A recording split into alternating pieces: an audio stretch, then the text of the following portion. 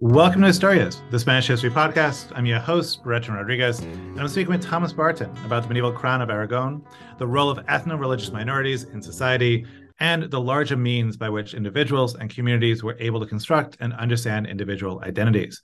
But first, a little information about our guest. Thomas Barton earned his undergraduate degree in history and medieval studies at Princeton and an MA and PhD in medieval history at Yale. After graduating, he taught for a year at Oberlin College before relocating to the University of San Diego in 2007, where he is currently a professor of history. Dr. Barton's research concerns the relationship between different ethno-religious communities within Iberia and the Western Mediterranean, which includes North Africa, during the medieval period, especially between 1000 and 1400. He is a highly active archival historian, and he has won numerous fellowships to support his work, including full-year fellowships from the American Council of Learned Societies in 2010 and the National Endowment for the Humanities in 2019.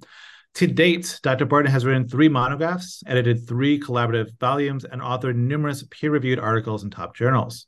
In addition, he is currently working on 3 additional monographs, along with a popular history on conquest, colonization, empire building. In addition to this, I'm sure he's also working on numerous additional articles. So, Tom, welcome. It's a real pleasure to be here. Thanks so much, Breton, for the invitation. I'm excited to be on this illustrious list of guests you've had on the podcast over the years. Well, thank you. It's really nice to have you here. All right. So I want to go ahead. I want to jump right into it. So a lot of your research, a lot of your work focuses on the Crown of Aragon. I was wondering if you could speak a little bit about the initial formation about the Crown of Aragon. So kind of for our audience, what is it? Where is it? When did it come into being? And then also how it might compare to some of the other Christian kingdoms in Iberia. And also kind of as a part of this, I know Barcelona plays a central role in the history of the Crown of Aragon. If you could just talk a little bit about its role and kind of the role it played in the initial formation. It's a very interesting place. When I first came into the medieval studies, I never thought that I would be working on this area. I got pulled in by advisors, the availability of archives in this area, and it's a really fascinating history. You have this area in northeastern today, Spain, and these are areas that are only conquered briefly by the Muslims during this initial wave of Islamic invasions in the 7th and 8th centuries, or resist conquest because the Carolingians are able to push back the Muslims when they're invading, and then you have these tiny principalities or counties or various entities that temporarily fall under the control of the Carolingians, but then as the Carolingian Empire disintegrates, they become independent. And then there's this whole back and forth with the Muslim ruled territories to the south, and over time these Christian entities are able to grow themselves, and they organize themselves in different ways over time. And so the Crown of Aragon emerges out of this context because you have to the east, you have this emergent area that we know today, or becomes known in the Middle Ages as Catalonia, based on the proliferation of castles there, right? And this area becomes falls progressively under the control of the Counts of Barcelona. For a variety of reasons, the Counts of Barcelona are able to gain more resources and sort of subjugate these other counts. And these are all former Carolingian counts, like former administrators within the Carolingian Empire, but after the Carolingian Empire disintegrates, they're independent, and so they're fighting amongst each other. So you have counts and viscounts and all sorts of other titles, but gradually over the 11th century in particular, the Counts of Barcelona are able to subjugate these former rivals and kind of take control. And part of what's helping them is that they're able to enrich themselves from interactions with the Muslims to the south by collecting tribute or plunder and so forth. And then to the west, you have this area that becomes a kingdom. So it's very strange. Like, why are there counties? Why do they stay counties? And why do some places become kingdoms? It's just at some point, it's kind of arbitrary. At some point, someone decides they're going to claim the title of king, and they have some sort of rationale, and it sticks. And so this was initially a county, kind of a proto county of Aragon, and then it to the west, and then it becomes gradually known as a kingdom. And their participating in this involvement with the Muslims to the south as well. But what eventually happens as you get into the 12th century is that the kings of Aragon, their line dies out, and there's been a dynastic merger with the counts of Barcelona, and so there's this merger between Barcelona, or AKA Catalonia, and Aragon, and so these guys become known as Count Kings, Count of Barcelona, King of Aragon, right? And so the famous kings that we think of, like the most probably the most famous one is Jaume the First, or James the First, who conquers Valencia and the Balearic Islands, and all these really great famous stories about how great a conqueror he was. He's technically still a count king, but not only is he count of Barcelona, he's also has all these other titles. He's count of this, count of that, marquis of this, like, and so it's a very complex assemblage of inheritances, right? And so if you think of like someone later, like Charles V, or Carlos I, right, of Habsburg, he's the same thing, right? I mean, a lot of students will say, well, how does he have all these things? It's because these families assemble all of these different entitlements over many, many generations. And so this is the same thing that's happening here. They have titles to this, titles to that, and these entities are they're confederated through the dynastic household. It's based in Barcelona, but they're not. They're all different entities. So you have the Principality. It's called the Principate of Catalonia. You have the Kingdom of Aragon. You have the Kingdom of Majorca, the Kingdom of Valencia, right? So I mean, these are all different entities, and so what we end up calling the Crown of Aragon is actually it's an anachronism. They didn't use that word back in the Middle Ages, but we use it to refer to what we call historians call it a composite monarchy, or sometimes a confederated monarchy. And the idea is that you have these different entities that are all governed by the same family, or dynast, or whatever you want to call it.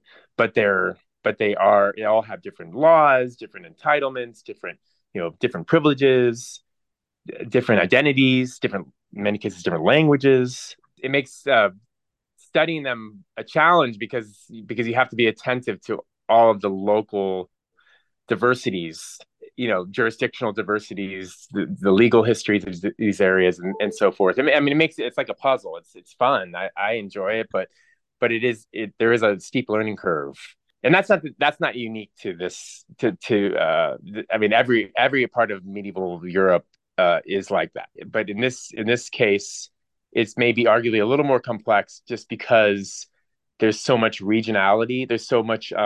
It's more diverse. I would argue than for instance the Kingdom of France, because there's a better ability to centralize in a place like that, or in the Kingdom of Castile.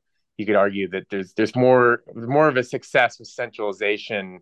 I think it's more of a battle, kind of a mixed situation, with efforts to centralize through like Roman law and so forth, within the Crown of Aragon, and that makes it actually a really fun. That's something I've actually studied in a lot of my work. Is the failed attempts to centralize, and the failed attempts for the kings to assert these rights that other kings elsewhere in Europe are asserting.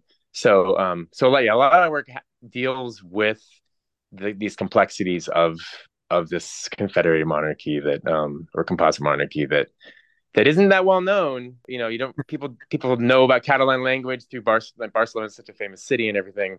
I think a lot of people don't really understand. Like when they go to they go to the old part of the city of Barcelona, and they have a metro stop called Jaume I, or James the First. They don't really understand how that fits into the whole overall history of Spain. I think there's an assumption that Spain was always like one place that was under one kingdom that was under the rule of these monarchs in the center, associated with Castile. So because the Crown of Aragon doesn't continue to exist as a separate entity throughout history, you only get glimpses of it every now and then in the modern press, like through Catalonia's effort to become independent. And or you go to Andorra and you're sort of like, how come Andorra is independent? Like, I don't like what they speak Catalan here, but why is Catalonia not independent? And how come there's a part of France that where people still speak Catalan a little bit, but not so much?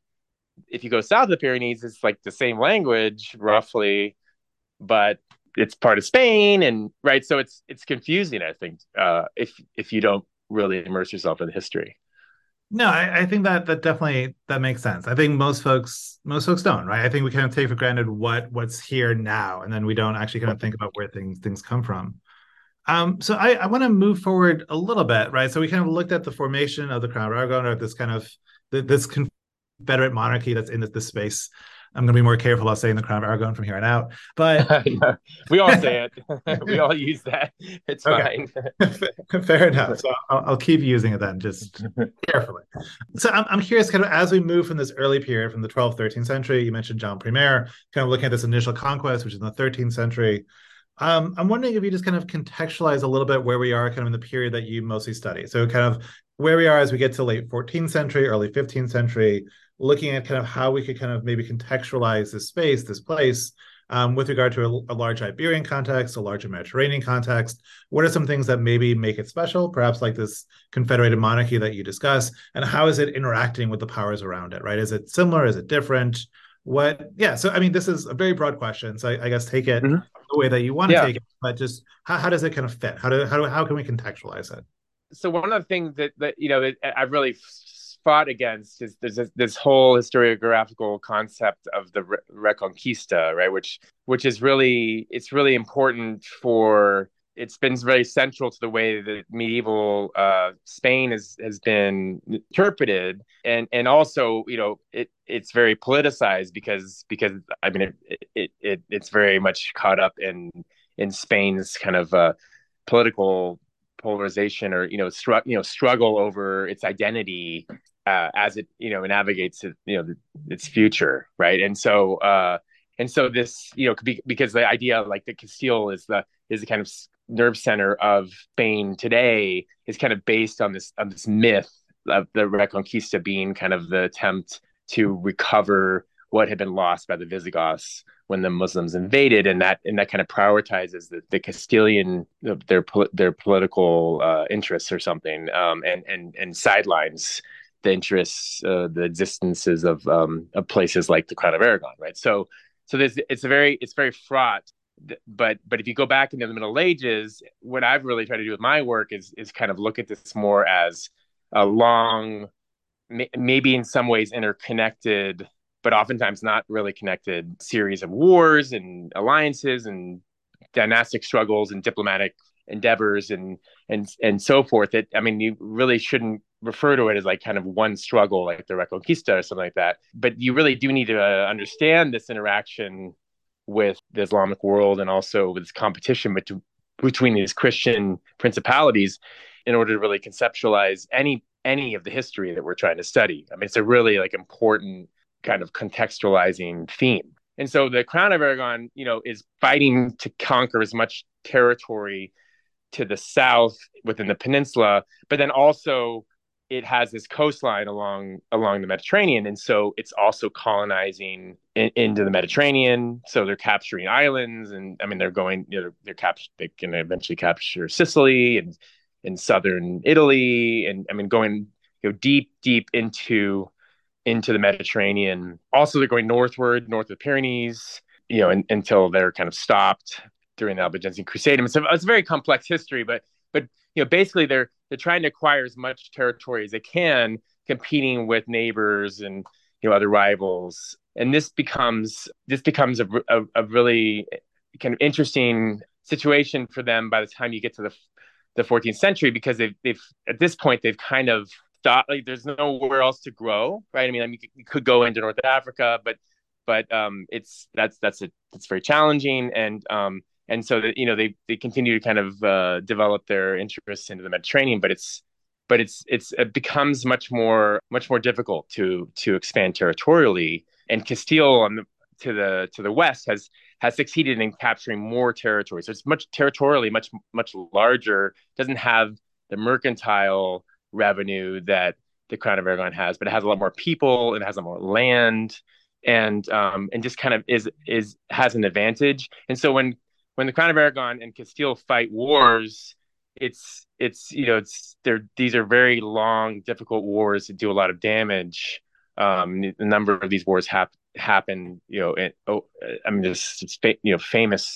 famous engagements between it's called the War of the Two Pedros in the mid 1300s, and these all influence the social history of these kingdoms. This has kind of framed my work as I've worked on the 11th and 12th centuries, and then into the 13th century, and now increasingly in the 14th to 15th centuries.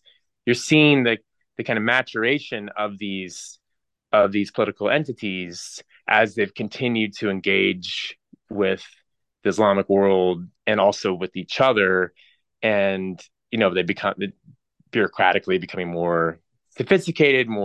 There's more sources. There's more. It's really complex negotiation between centralizing and ingrained autonomies and entitlements and privileges and like localisms. But I mean, there are these constant things that realities that we have to take into consideration, like the presence of the Islamic world. I mean, I've always tried to study this history from both angles. Not exclusively looking at it through Christian sources, but also trying to take into consideration how the Arabs who are either living under Christian rule, they're either partnering with these Christian principalities or they're opposing them. How these neighbors are influencing the history and engaging with it, and so it's impossible. I think it's really impossible to do justice to this history if you aren't constantly kind of questioning the kind of the way you frame these studies, and trying to capture all these different complicating aspects of these the kind of political universe that was in motion in these pre-modern centuries. So yeah, so I don't know if I answered your question. I think so, yes. I mean, we get this sense, right? And I was struck as well. I mean, we get the sense of what the Crown of Aragon was in this period. And I was struck by this idea, this kind of picture you paint of this conquest, right? That's taking place, right? So first in places like Valencia, then in the Mediterranean. I mean, they even conquer places like Sicily as well, right? I mean, Yeah. so I Yes. mean, we see this kind of expansion into all these places that are different, right? Particularly taking over parts of what had been parts of the Muslim world. So this actually leads to my next question, right? So as we see this, we have this polity that's taking over the space, that's incorporating all these people who are different, right? So that we have these large minorities, right? We have these large ethno-religious minorities in these territories, particularly places that used to be Muslim kingdoms, right? Places like Valencia, for instance. So I was wondering if you could just talk a little bit about what was the role of some of these ethno-religious minorities in the Crown of Aragon during this period, and in particular, kind of looking at what their role was in society, and also what are some ways that they might have kind of constructed or performed this identity that they had within society as well, right? So I'm thinking here particularly of some of these kind of markers of status, these markers of identities, things like clothing, things like food, kind of what people eat. So really, really broad question, but I guess kind of at Yeah. the root of it, just kind of what kind of role do these people have? What kind of status do these people have in Aragonese, to use a shorthand, society during this period? So this is it's a big aspect of my work, and it's a big part of just the field in general, especially amongst Anglo-American scholars, subaltern, I don't know, in the kind of the pressed history, history of not of minority groups, the origins of race, racial identity, the origins of racism, institutional, like, structural discrimination through societal institutions, and stuff like this, right? For whatever reason, this has become a huge focus amongst Anglo-American scholars, much more than amongst Spanish scholars. I mean, there are people who study this in Europe, but I would say it's like kind of it's a small subset of what they are interested in, whereas in America and also in the UK, it's really pretty dominant. It's like the vast majority of studies that are being done are on the Jews and Muslims who were either resident in these kingdoms, these principalities, or looking at the Muslim ruled lands and studying these these groups. I mean, either Christian minorities or Jewish minorities or Muslims who went in between these places, like kind of migrating. There's just a lot of interest in that, right? So especially there's this huge resurgence now in studying the Al-Andalus, right, which is the name for the kind of general name for the Muslim ruled lands in the peninsula, and also the Maghreb, North Africa.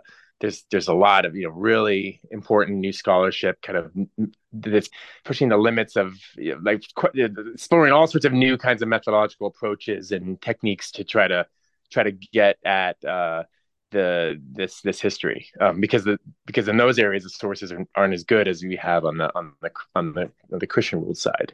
But yeah, so as far as why do we have all these Jews and Muslims living in these areas? Well, it's as one scholar likes to put it, it's purely pragmatism in many ways, right? I mean, if we were just following the tenets of Catholicism to the letter, there would be a real pressure for these people to convert. But there's this idea that we can accommodate them and sort of maybe kind of encourage them to convert very slowly. But then, I mean, there's not even necessarily that much encouraging going on in many contexts. And really, these are just groups that are living and working under Christian rule and enriching whoever happens to be exercise jurisdiction over them, right? And it's very lucrative, right? Because there's this kind of legal principle that develops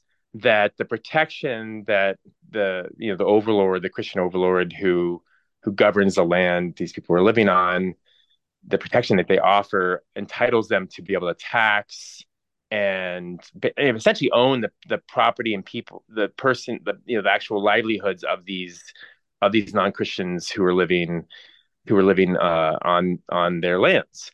In return, in return for the payments that are being made, the tribute and different kinds of taxes that are being paid, these Jews and Muslims get all sorts of entitlements, right? They in the surrender treaties and other kinds of constitutional documents that define their existence as a kind of settled group within Christian ruled society.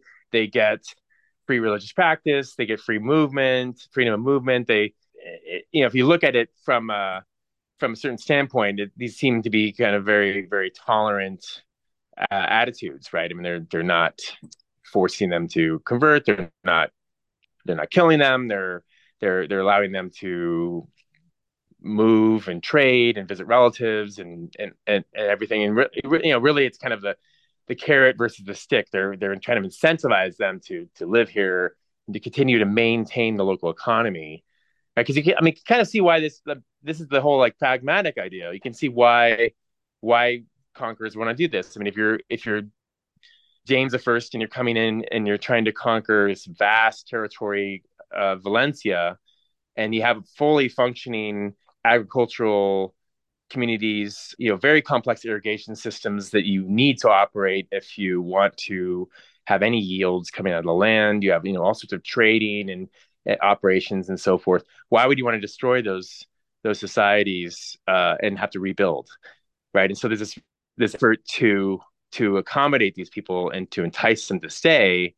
And I mean, to the extent to which this is borrowed from the Arabs when they conquered, because a very similar kind of attitude was advanced by the Arabs as they conquered the kind of southern Mediterranean into the Iberian Peninsula in the 7th and 8th centuries. This idea that if you don't resist, then we will accommodate you and give you all these entitlements. But if you fight back as we try to conquer, then we'll either kill you or you'll be forced to leave, right? And we're not going to accommodate you. And so there is this kind of pragmatism that helps shape these pluralistic societies. and there's a huge financial incentive on the part of the rulers to accommodate these people because of, I mean, there are lots of Muslims and Jews, and they have, they have money and income that can be taxed. So you're not just maintaining the economy, you're also getting entitlement to a large share of the money that they can generate. That's a really important part of the history of these societies. One of the things that I've been interested in my work is looking at how this idea that of ownership of non-Christians was interpreted by different potentates within Christian society. So there's this idea that advances in the 12th century that the kind of the putative sovereigns, right, the kings or count kings or whatever you want to call them, that they own the Jews and Muslims, right? That it's a royal prerogative that belongs to them. But what you see when you look into the sources, and this is what my first book, Contested Treasure, is about, is you see this counter narrative, right? This kind of this discourse that's coming from all sorts of other kinds of lords, nobles. There's even city councils that are doing this. There's ecclesiastical lords like monasteries and bishops, and all sorts of different authorities, who have jurisdictional power. They own certain territories. They exercise systems of justice in certain areas, because these are very fragmented landscapes, right? These are not like centralized monarchies that control every aspect. They aspire to control all these systems, but they don't actually have that control, right? It's an aspirational thing. And so what you see is you see all of these different groups falling under different authorities' controls, and this is fought over, right? So the king will come in and try to assert his dominance over a certain Jewish community or a certain Muslim community, and the Lord will simply say, I don't recognize your entitlement to that. I don't agree with the legal principle you're advancing, that all Jews and Muslims fall under your direct control. And I'm just, what are you going to do about it, basically? And so unless the king is willing to march troops in there and arrest the noble, this it becomes kind of a legal fiction.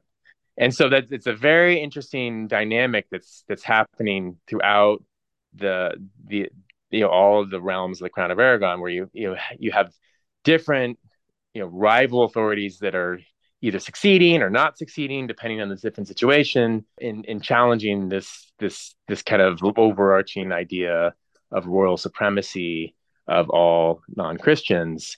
And that in turn very much shapes the existences of these groups, right? Because Jews and Muslims try to exploit these rivalries to their benefit, right? So Sure. they're not just passive, right? They assert their agency in order to benefit from this rivalry, right? So it's a very interesting thing. I mean, I really try my work not to just see the Jews and Muslims as like victims, right? Like a lot of like subaltern studies, or usually examinations of oppressed groups. You try to look for what Jim Scott famously called the weapons of the weak, right? The sort of what are these people who look like they're powerless doing to empower themselves in more subtle ways. It's not always apparent. Sometimes you have to read the sources against the grain. Sometimes you have to kind of speculate, but you can see them trying to secure some level of agency, because there isn't this unified front of Christian supremacy that they're facing. It's very fractured and fragmented and disorganized and complicated as a result of this really mixed history, really convoluted, kind of confusing history that led to the acquisition of these lands. That makes sense. I have kind of a follow-up question. I have multiple questions, but my first follow-up question is just kind of maybe a little bit of clarification. I think often when we think about these people, these kind of the oppressed in general, I think often we think about it, especially in an Iberian context, in this idea through this lens of persecution. I mean, I'm thinking of like R.I. Moore and kind of this idea of a persecuting society as well. But kind of listening to you talk, I think it sounds almost more as though it almost sounds as though they're enjoying this very privileged position. I mean, and almost more privileged than maybe some of the lower class or some of the kind of the local Christians who are working the land, for instance, would be.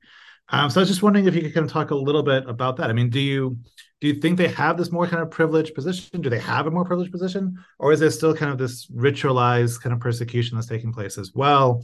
Or kind of how does that? Yeah, I guess kind of how does that fit in? I mean, I think even this relationship with the crown, I often thought of the crown as kind of trying to protect them from this persecution, but here it looks like the crown's competing with other nobles as being the protectors because then they get the kind of tax revenue, these other pragmatic resources that they get from these populations. So I was wondering if we just talk a little bit about that as well. Yeah, so I mean, this is one of those like big questions that we're grappling with. I mean, it's one of the things that makes the field so exciting, I think, for me and others to study, to engage in, is because there's this real difficulty in understanding kind of what is the mentality, because you on the one hand have this impulse to protect, but on the other hand, and in the same breath, you have one source like from a king saying we need to shelter this community from the abuses that are being during Holy Week. Christians are going to try to attack them again, and we need to make sure the Jews are protected. But then in the same breath, the king saying, "We've heard reports that the Jews are desecrating the Christian host, and we need to investigate these and punish anyone who's responsible." Or we've heard reports that Muslim men are seducing and either raping or having Christian women as their willing lovers. And this is an abominable situation, and we need to hold these people accountable, and you need to be more vigilant. But then, like just a couple months earlier, the king finds out that one of these communities is trying to prosecute some Muslim men these same crimes, and the king's completely on the side of the Muslims and is like saying, this is terrible. How could you do this? Like these are innocent victims of a very unfair, completely partial legal process that and so you don't know. I mean, is the king just saying that because he doesn't feel like he's been kept in the loop and he's trying to protect his claimed rights of authority over the Muslims, or is it because he thinks that these are trumped up charges, right? And it's the same kind of problem. Like the Jews on the one hand are supposed to have free religious practice that's been ingrained in their settlement privileges, but then the king is authorizing the friars to force Jews to listen to their sermons in their synagogues, right? And this is happening, from the mid 1200s onward, and then I mean, the same kind of tension is apparent throughout the medieval period, and even in the early modern period. You see it with the Moriscos, right, where the king is under pressure from the Pope and other leading church leaders to really force these converted Muslims to adhere to their baptisms, and then the lords are just completely ignoring it and allowing the Muslims to continue to practice Islam. And so I mean, it's like, is the king a friend to these people, or is he an antagonist? And what are the local people? It's this tension, right? Because on the one hand, you see Muslims and Jews engaging in business and completely seem to be comfortable with having Muslims and Jews, like Christians would be completely comfortable having Muslims and Jews as their friends, and they go out fishing with them and they partner in business with them, and right. But then you see the pogroms of 1391, and all these local people that seem so comfortable living and collaborating with these non-Christian neighbors, rising up with the kind of the influx of this mob and victimizing them. So I mean, it's a really difficult thing, and the historians are struggling to explain how these attitudes can coexist and within society. How does it make?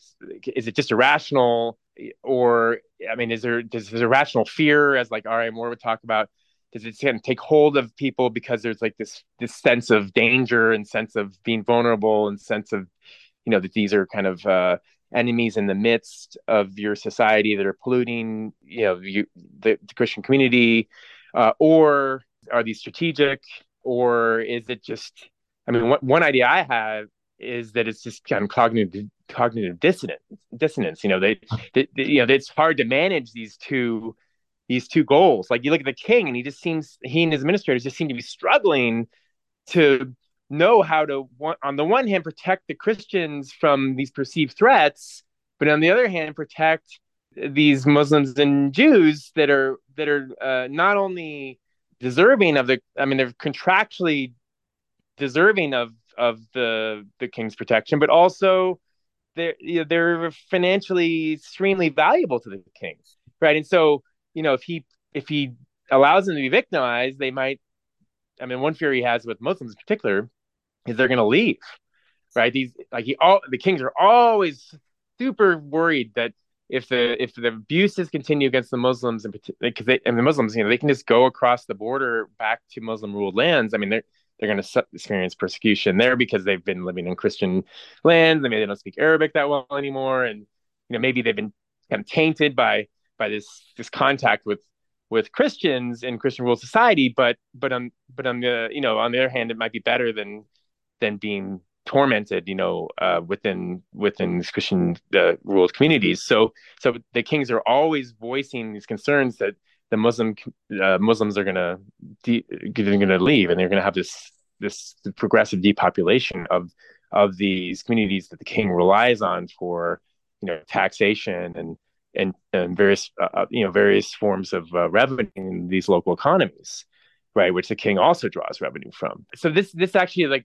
one direction I'm heading with my research on this, looking at it using kind of psychological research, on like cognitive dissonance, and also kind of research on teams and kind of group identities, and how these Christian groups would maybe view Jewish behavior in certain contexts in a certain way, or Muslim behavior in a certain context in a certain way, because of like their sense of a mounting sense of kind of being on the kind of Christian, being within the Christian community, kind of on the Christian team. So there's been also really interesting work by psychologists on kind of the functioning of teams, and how this can lead to kind of discriminatory practices against people that you see as not forming part of your kind of group identity. And so, yeah, I mean, I'm experimenting with all sorts of different ways. Brian Catlos, for instance, he's done some really interesting work with models, kind of saying his argument is that some kind of interactions are safe because they're not ritually complex. Like, he's kind of using the Geertzian approach to this, and sort of saying, sex and any kind of religious activities, these things are charged. But if you're going fishing together, or you're just doing kind of routine day-to-day things you would do in the community. And so that's been one approach to trying to understand this. But it doesn't really help. The problem with that model, and I'm still struggling with it, is that it doesn't help us understand then why the king so concerned, on Monday about the abuse that the Muslims are receiving through these accusations about sexual relations with Christian women, and then on Tuesday he's trying to crack down and prosecuting these same crimes. Brian and others have experimented with like kind of ideas about discourse and kind of levels of discourse, and whether you're speaking in one register or another. But almost, I'm kind of leaning towards the cognitive dissonance idea, which is just really, really hard to manage these different objectives that are kind of contradictory. They're innately opposed to one another, and so how do you pursue those at the same time? I think that they would one day feel really passionately concerned about one objective, and then they quickly shift into a different perspective, and voice opposite concerns shortly thereafter. Right? It's a very complex challenge to manage these different competing goals. Yeah, that makes sense. I think this, I mean, it's obviously a complex situation. I was wondering if you could tell us just a little bit about kind of what these societies would have looked like, or kind of what these communities would have looked like within society. I mean, for instance, just taking the Muslim community, for instance, would they look different? Would they dress differently? Would they sound different? Would they speak differently? Would they kind of if you're in kind of a town in Barcelona, Valencia, wherever it might be, would you know someone from that community just at a look, at a glance? And also kind of what types of jobs or professions would they have within society? Would they have kind of specialized professions, or would they be just like anyone else, just like any kind of Christian worker as well? The annoying answer I'm going to give you is a very cliche.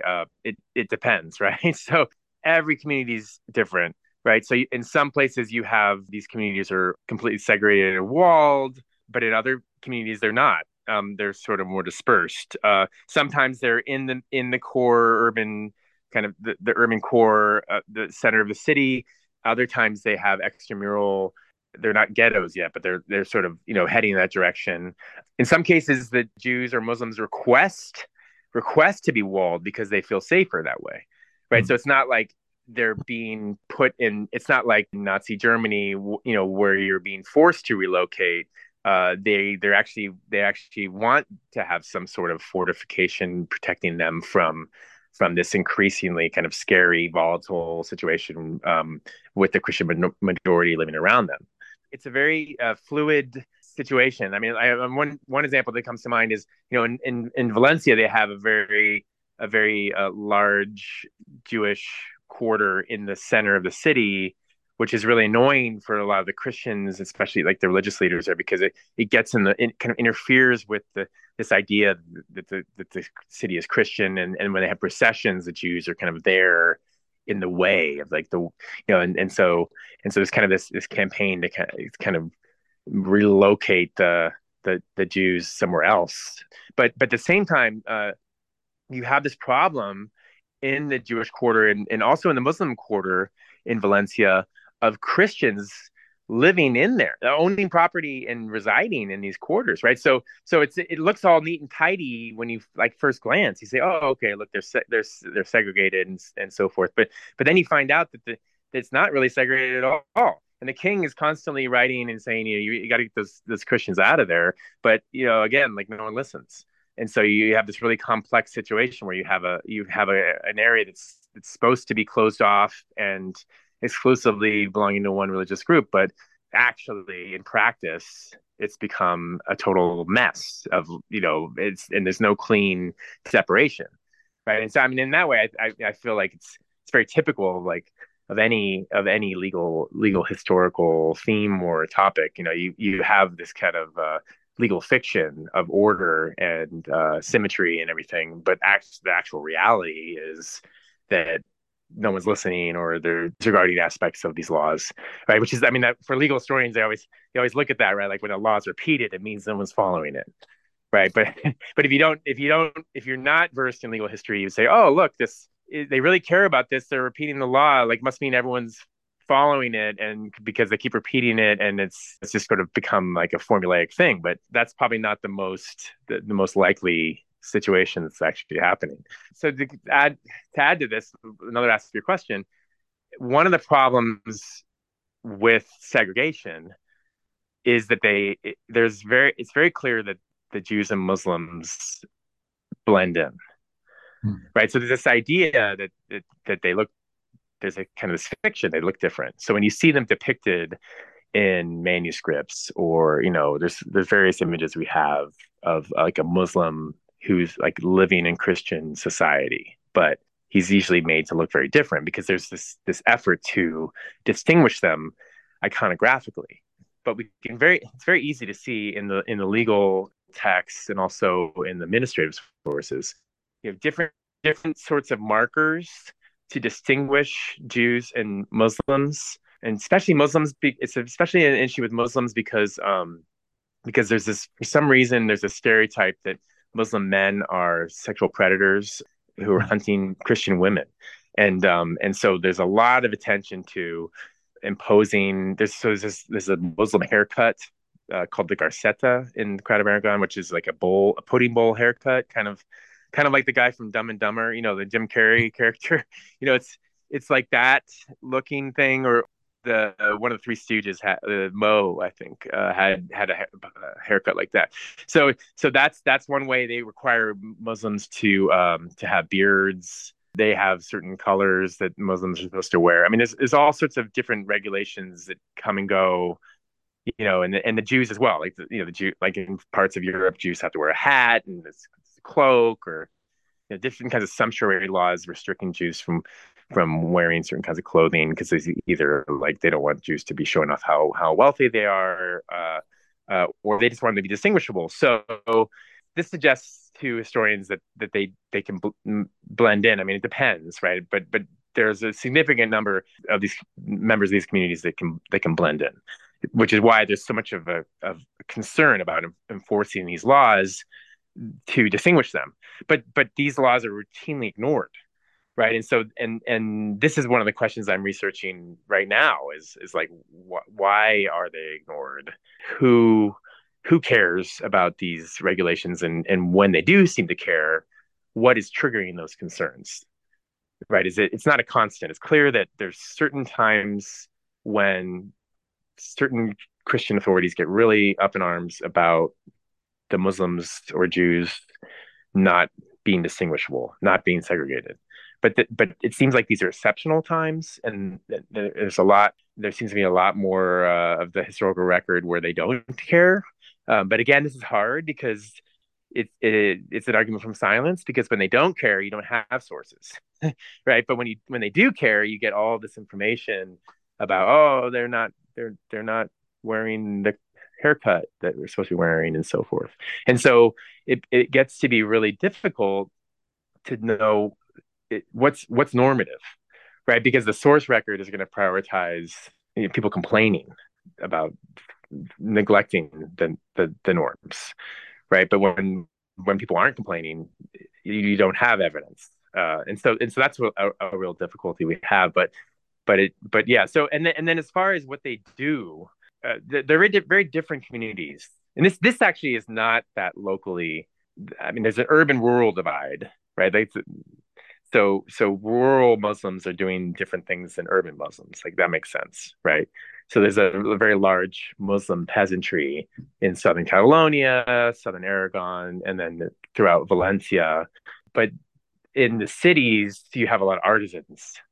But what happens with the conquest in the vast majority of cases is that the Muslims that remain are not elite Muslims, right? So the vast majority of the conquests, the ones that with the most to lose, or the most prestige, most wealth, they seem to have emigrated, and the ones who stay are the lower, kind of lower end of the social spectrum. And so you have much more of a kind of what do you maybe call like a blue collar Muslim population, right?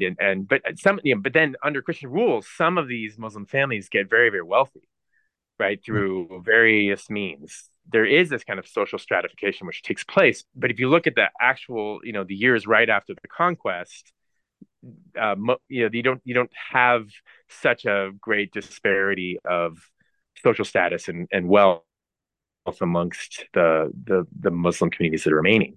The Jews are very different because in the vast majority of cases, the Jews are relocating from somewhere else, right, and they're migrating there, right, and the Jews tend to be much more skilled, right. So I mean, when you have a Jewish craftsperson or something, it's usually they're very, very skilled, right. There'd be like a silversmith, or something where they're very highly paid, and it's they're not like a grunt, right. And you do have Muslims with those, like you'll have master builders. Another thing I'm studying with my work is looking at Jewish and Muslim servants to these different cities, and kind of what kinds of jobs they're doing and so forth, like the employees, like they're either contractual employees or salaried employees. And the Muslims, I mean, there's whole clan groups that are largely responsible for maintaining the bridges in certain cities and doing all sorts of road work. But these include people who are doing manual labor, but also includes people who Muslims who know like a lot about building. They're like a master. They have a title of master craftsman or whatever. And so yeah, so things get more complicated and get more stratified as time goes on. But the communities remain very different. Jews also, there's a lot of money lending going on for a time, but this is the big topic of debate, of course, because there's this whole trope of like the Jewish moneylender and kind of that is not also not a scenario, a situation that is static, right? So Jews will lend money a lot in certain periods, and then in other periods, it becomes less important. One thing that happens in the Crown of Aragon is you have these new forms of borrowing called kensals or violari, which emerge in the 14th century, and it basically makes Jewish lending a lot less important. And so the Jews become less prominent in lending, and a lot of Jewish families shift to other ways to make money, like real estate and other kinds of pursuits that they had been doing before anyway, right? A lot of historians will ignore this and just say they're only doing money lending, or the Jews are the only ones who are lending money, which is not true at all. There's tons of Christian money lenders as well, but Muslims are, they're not really engaged. There's not a huge engagement on the part of the Muslim community in like money lending, for instance. It's just for whatever reason that doesn't emerge as a kind of focal point of for the kind of employment, kind of occupations they're pursuing. I was actually going to change gears a little bit though, just because I know you've also done quite a bit of recent research on some of these royal processions. So I was just wondering if you wanted to maybe talk a little bit about kind of what these were, and then also kind of why you're interested in these. What can these tell us about this relationship between the cities and then also the center, the crown, and also some of these relationships between different members of society as well? Yeah, so I got interested in royal processions. I've always been interested in them, but I have a really close friendship and kind of mentorship relationship with Teofilo Ruiz, who used to be the head medievalist at UCLA, and now he's emeritus. But he wrote this really well known book, kind of an instant classic called The King Travels, which is about pageantry in the late Middle Ages and early modern period. And so when I started this new line of research where I was looking a lot more at late medieval municipal records, and particularly I've really enjoyed working with these treasury records, which so treasury, you think of a treasury record, a kind of treasury register for like a municipality, like a local government, as being really boring, dry, terse set of records. But actually, what's amazing is, and this continues to this day, there's this impulse to justify a requirement to justify every expense. So even today, when I have like Spanish friends, colleagues, come over to the States to give a lecture or something, they need to have everything, spelled out exactly what they've spent and why they've spent it. And, there's this bureaucratic tradition, which goes all the way back to the Middle Ages, that continues to complicate the lives of academics or, anyone who has an expense account, I guess, in Spain and probably other inheritors. Like I'm sure it's from what I've observed with Portuguese administrative culture, it's there as well. So these records are fascinating because they give you insights into things that you wouldn't normally know. So Teo, when he was writing this book, he relied a lot on these narratives, like narrative chronicles and so forth, about what happened when a king entered this city, and like all the different things that were used to entertain, honor him in the entourage, and the mock battles they did, and Christians dressed as Muslims reenacting conquest of the city and all these things. And but most of those narratives are later, and then they're told from one perspective, right? So it's sort of the perspective of the elites, the king. It doesn't tell the whole story. The story that I got interested in telling from I was able to reconstruct from these records and other kinds of municipal documents that usually get ignored by historians. I mean, there's been much more of an interest in royal records than in municipal records until very recently, because they're easier to access. And I mean, it's just a whole bunch of reasons that have a lot to do with just logistics, or maybe there's this thing the royal records are more important because they're not localized. But at any rate, these records tell us all sorts of things about how much these processions cost, and how much it was borne was the burden of the city, and this whole back and forth between the monarchs who would or would not be visiting, and people were trying to plan these things, and I got got really interested in that. Why was the city interested in doing these things, and what were the stakes, and were they going full all out, or are they trying to save money, and what difference does it make who's visiting? So one thing I got really interested in with this article I wrote recently, and I'm not really sure where I'm going to go with this line of research, but it continues to interest me. There's a lot more evidence that I haven't had a chance to really fully process yet.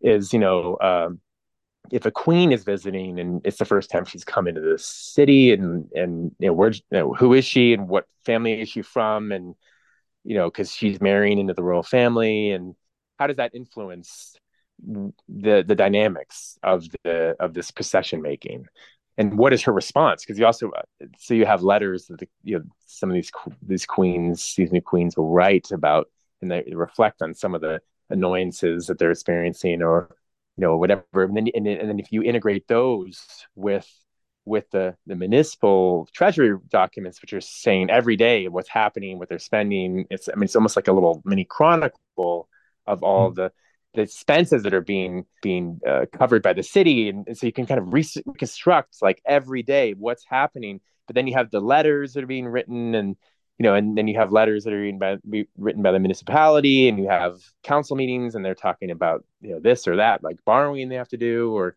and then you find out there's a plague going through the town at that time, and so how is that influencing what they're doing, and so it becomes sort of this whole kind of social world surrounding this event that in other scholarship you just have the narrative, right? So if the guy's writing the narrative, maybe he doesn't know there's a plague going through, or he ignores it, or he doesn't want to talk about it because it would tarnish the procession. Like, he wants to present everything as if it's just pristine and everything's orderly and it goes so well. But like, what if it doesn't go well, right? And so we see that in the treasury records. Sometimes, like, there's problems that emerge. Things are broken, or the boats, they can't get the boats they need to take the entourage to this other place that's part of the whole itinerary to show off the zone in its full glory. One thing I'm interested in as well is like the legacy of these things. So the cities will incur huge debts to honor one of these visiting members of the royal family or whatever. For decades, they'll be paying off the loans they undertook, they took on to pay for these things, right? And so what does that do if you are someone who knows about these debts, and you have this big party, but then what was the benefit of that? Like, did you get a return on your investment or not? And how maybe that would that color your views of the monarchy if you're saddled with this debt because they came and visited you, and then you never got these privileges you were hoping for, or this favor that you were hoping for, or maybe they got divorced, right? And then you're like, oh, we honor this queen, and then she's not even queen anymore, and we're still paying the debt. That's annoying. And so there's so many really cool aspects of this that emerge from these sources. And so in this article, I just kind of explored some of them. Just happened to be this period in the 1380s where you're having plagues and famine and war, and all these problems are happening. But then you're having different processions, different royal entries into the city throughout this very troubled period. And so you're kind of wondering, if you're starving, or you just lost members to the family members to the plague, and then you have this really wealthy magnate, this VIP coming into town. I mean, how eager are you? And then they force you to stop working. So let's say you're like a fisherman, or like someone who you work in the dockyards, or you're a merchant or something, and you're not allowed to do any business for 3 days because they want to have everyone just there, not being distracted, and no noise, right? And so, I mean, that's hurting the local economy. It's also hurting the livelihood of these local people, and so it's sort of, again, it's like this, my attraction to the sort of the press, or the people who are forgotten, the voiceless. You don't get their voice per se, because there's still records that are being written by elites, or reflecting expenditures done by the municipality, but it gives us at least a little bit of more information than we normally have about how the existences of these of these people that usually forgotten, might have been influenced by these larger events, that we usually only have told to us from this higher level perspective that's not interested in what these people, their experiences are, right? They just see them in the crowd. All that matters is the crowd is there, right? you know? Yeah. So I've been finding that very interesting to explore that. Yeah, definitely. I was struck by a lot of the stories that you were able to kind of pull out and tell.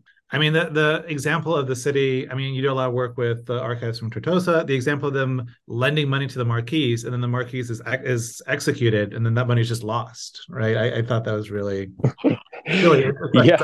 well, I can't get that back. Yeah. That's gone. So this is where the kind of early part of my career is helping the later part of my career, because a lot of people will just see this whole Marquisate thing and they're like, oh, that's interesting. Like they carved out Tortosa as like this entity. But if you actually look back at the history of conquest, you can see that one of the strategies of the count, he's called the Count Prince, is Ramon Berenguer the Fourth. When he's the one who oversaw the conquest of Tortosa, he had established Tortosa and this other Muslim city that they were trying to conquer at the same time, Lerida or Lleida, which is another city I do a lot of research on. Frontier zones, which the word in Latin becomes marquisate. So the marquis, it's used by this king in the 1300s to deal with this inheritance dispute. So basically, this guy becomes lord of Tortosa as like an independent entity, like totally carved out of Catalonia for like a few decades, which leads to this debt that the city later incurs after he's executed as a traitor, and then Catalonia reabsorbs Tortosa back into it again. But the whole rationale for that is based on this earlier strategy by the Count Prince to kind of establish Tortosa and neighboring Lleida as conquered areas that would be under his direct control, right? Because he's trying to kind of prevent this jurisdictional fragmentation that's been such a problem elsewhere in his domains, right? So it shows you how the strategies don't just go away. People continue to remember these things, and then it can serve as a source of a new strategy. You kind of breathe new life into this old concept, which takes a new degree of importance later on, like centuries later.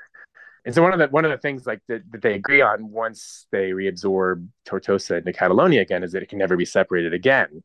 But when they agree to that, the city agrees and signs this contract with the king.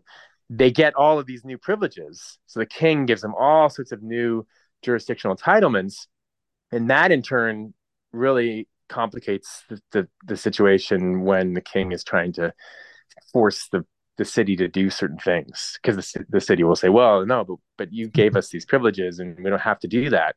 And so it just shows you how this effort to centralize it's not like a history of progress. Like there's lots of setbacks, and a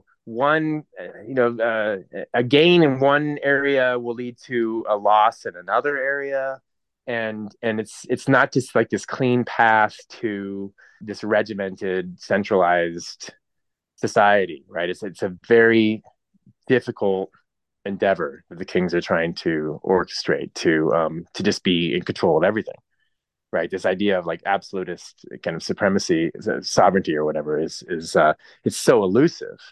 You can't see that as well in Castilian sources and Portuguese sources, like because so much has been lost, right? In Portugal, I mean, the flood, the tsunami, fire, and tidal wave, and everything they had destroyed in Lisbon, destroyed the vast majority of their medieval administrative records. In Castile, like I said, I was mentioning earlier, they systematically destroyed those, but in Crown of Aragon, they kept them, so we really can see this struggle to centralize much more clearly. And so that's a lot of my work has really been just trying to tell this story, all the nuances, all the exceptions, all the you can have this law or that law or this statement, this kind of promulgation that this is how it is. But when you actually look at the local reality, you see how different it was from what the king might have wanted, right? And and that's to say nothing about also like corruption just royal officials. Like a lot of royal officials themselves are asserting themselves at the king's expense, and yeah, and so the whole thing becomes like it's just a lesson in how difficult it is to assert control over any political environment in pre-modern times.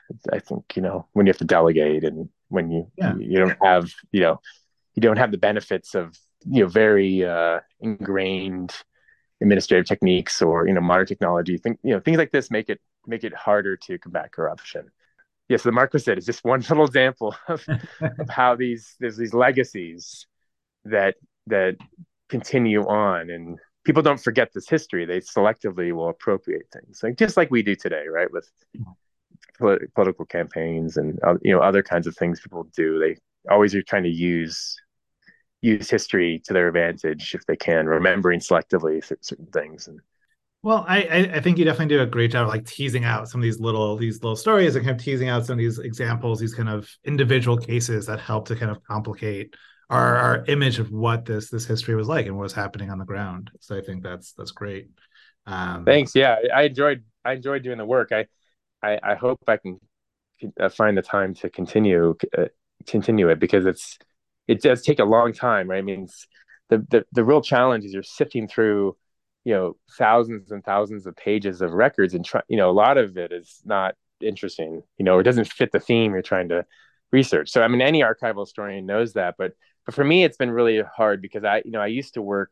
I still had a lot of evidence, but for any given year it might be a handful of charters, and you have to try to figure out what those mean, and you have to relate those to other charters elsewhere, and other archives might have duplicates, but they change words in it or something. But now it's just the volume, just from maybe one city or another, two cities, if I'm comparing the situations between cities or whatever.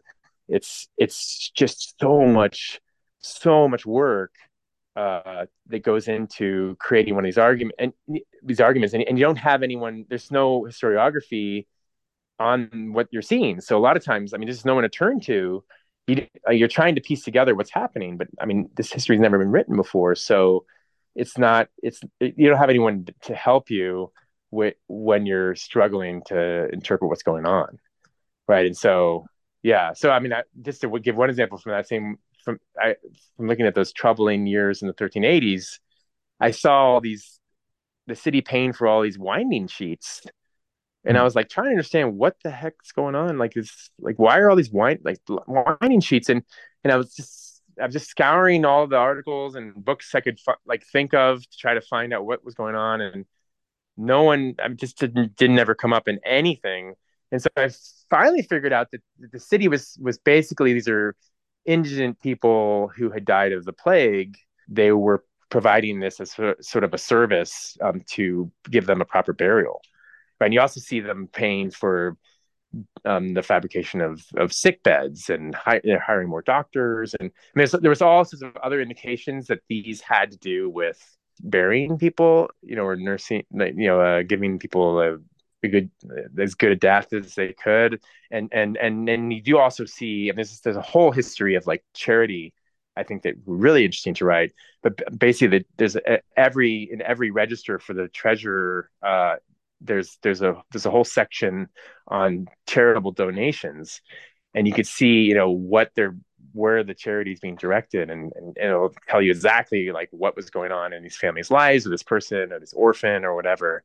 And so you can see that this is a facet of that kind of charitable impulse, which runs counter to we always think of like the Middle Ages as being like the Wild West, and there was no safety net or anything. And we feel like, oh, things are so much better now in modern society because we're so much more civilized. But actually, if you look at these records, you can see that there was a lot of support of the poor, and there was an attempt to take care of the populace. And it kind of defies that stereotype when you actually look at these records. But again, like, this is something that isn't recorded in a lot of cases. So it's only this really extraordinary survival in Tortosa and a handful of other cities in the Crown of Aragon where you have this information. But throughout a lot of pre-modern Europe, you just don't have that. So you don't really know what's going on as far as the charitable operations of the city government. Yeah, I'm convinced. I'm ready to give up on Castile, move to Tarragona, Rosa, some small town in Catalonia, and just get into it. No, it sounds really fantastic. I think it was a pleasure reading through your work, and I love the way you're kind of pulling out these large narratives from these very specific cases and these kind of, as you say, thousands of pages of just data. We're running out of time, but I guess kind of as the last question, just kind of building off this a little bit. Do you just kind of thinking forward, moving forward, where you see kind of the field going? Do you see these records maybe being digitalized? Is this something that's happening? Is this taking place? Or do you think folks still have to go into the archives, kind of still do it kind of the way scholars have been doing it for decades, if not centuries? Or do you see things changing now? It really has changed quite a bit. A ton of the Royal Archives have gone digital, and I mean, there's still a lot that isn't, and there's holes. Like I don't really understand the strategy because I'll skip over certain monarchs, and I mean, it's just I don't really understand how they're doing it. But there's this really important portal, not just for the medieval period, but for all of Spanish history called Pares, Pares, and it's this portal that gives you access to all the. They have a registry of all the documents, and they have all the digital images they made are available, but they're at a lower quality, so sometimes you can't read them as well than if you went to the archive. But they do have them, and so I mean, and I recently attended a presentation by Christina Lee, who's at Princeton and she's an early modernist, but she's working increasingly on the Spanish Pacific. And so, I mean, the Paris is also very, very important for those records, right? So when you move into the 16th, 17th, 18th centuries, they also have those as well. So it's changing everyone's reality when it comes to doing these kinds of projects for certain kinds of sources. But when it comes to municipal sources, I mean, there just isn't the revenue.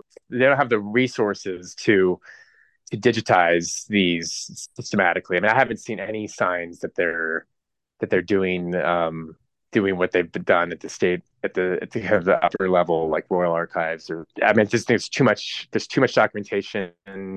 They're understaffed. It remains to be seen. That there's no machine that I know of that can just digitize these things. You always have to have someone who's doing it, and it's very, very expensive. Also, there's a problem of restoration. So some volumes in different archives, manuscripts or parchments or paper records, loose leaf paper records are damaged, and you can't really be photographed. So, but also in some cases they won't let you consult them either. But if you make friends with the archivist, maybe he'll let you look at it. And so there's those things, those challenges as well if you're trying to do it remotely. But also, I mean, yeah, kind of need to go there in order to figure out what's not digitized. Because if it's not in the catalog that's online and it's not digitized, like you wouldn't know what you're missing out on. So, but it has changed quite a bit. I remember when I went to the archive of the Crown of Aragon in Barcelona back in the early 2000s, there were like tons of doctoral students there. And now when you go in there, it's just few old men, who are doing genealogical research, and like it's pretty vacant. And then there's this whole question of ecclesiastical archives, like monastic archives, and the ones that weren't absorbed into like the National Archive in Madrid, or National Historical Archive in Madrid, or into the Archive of the Crown of Aragon in Barcelona. There's still a lot of Episcopal record archives that are just privately owned, and there's also noble archives. So there's this huge noble archive in Toledo for all of Spain, and they're getting tons and tons of new records all the time. But there's still a lot of noble records that are just private, and you have to go and like ask for permission from the noble family to whoever owns them to consult them. So, but then that noble archive, I was talking to the head archivist of that archive last year, and he said that there's so many millions and millions of records that, I mean, if they were going to digitize them, they're trying to do it, but if it would probably take them a couple of centuries at the rate they're going to digitize everything. Yeah, so it's a mixed picture. I think there are going to be a lot more people who are doing remote projects just because there's no funding available or they don't have the time or something. I think it's doable. You can pick a very you can delimit your project in a way that you wouldn't need to go to the archive. But I think that if it's a more open ended, if you're kind of trying to trace a theme or do a really comprehensive job on a topic, it's going to require travel and some of the things that I and my colleagues who are my same age or older than me were doing 20 years ago or so, which I'm happy about because I think it's really great to go there and see the place and meet the local scholars and interact and have to learn the languages. And I would be really sad if that was lost, but at the same time, it's nice when I have to check something and I can just rely on either a photo I took or I can ask the archivist to send a photo or I can check it online. I mean, these are things that I have a lot of respect for my teachers and their teachers, that their older generation of scholars who didn't have any of those tools. They didn't even have laptops, right? And they had to put all together all these things. I mean, it really is a remarkable achievement. I always say to my colleagues that if I had been born a few decades earlier, I think I probably wouldn't be able to do this line of work because I'm just not organized enough, and I need the tools that we have thanks to the information age to do my research. It's really been essential for me. Just I can't read quickly enough in the archives, and I can't.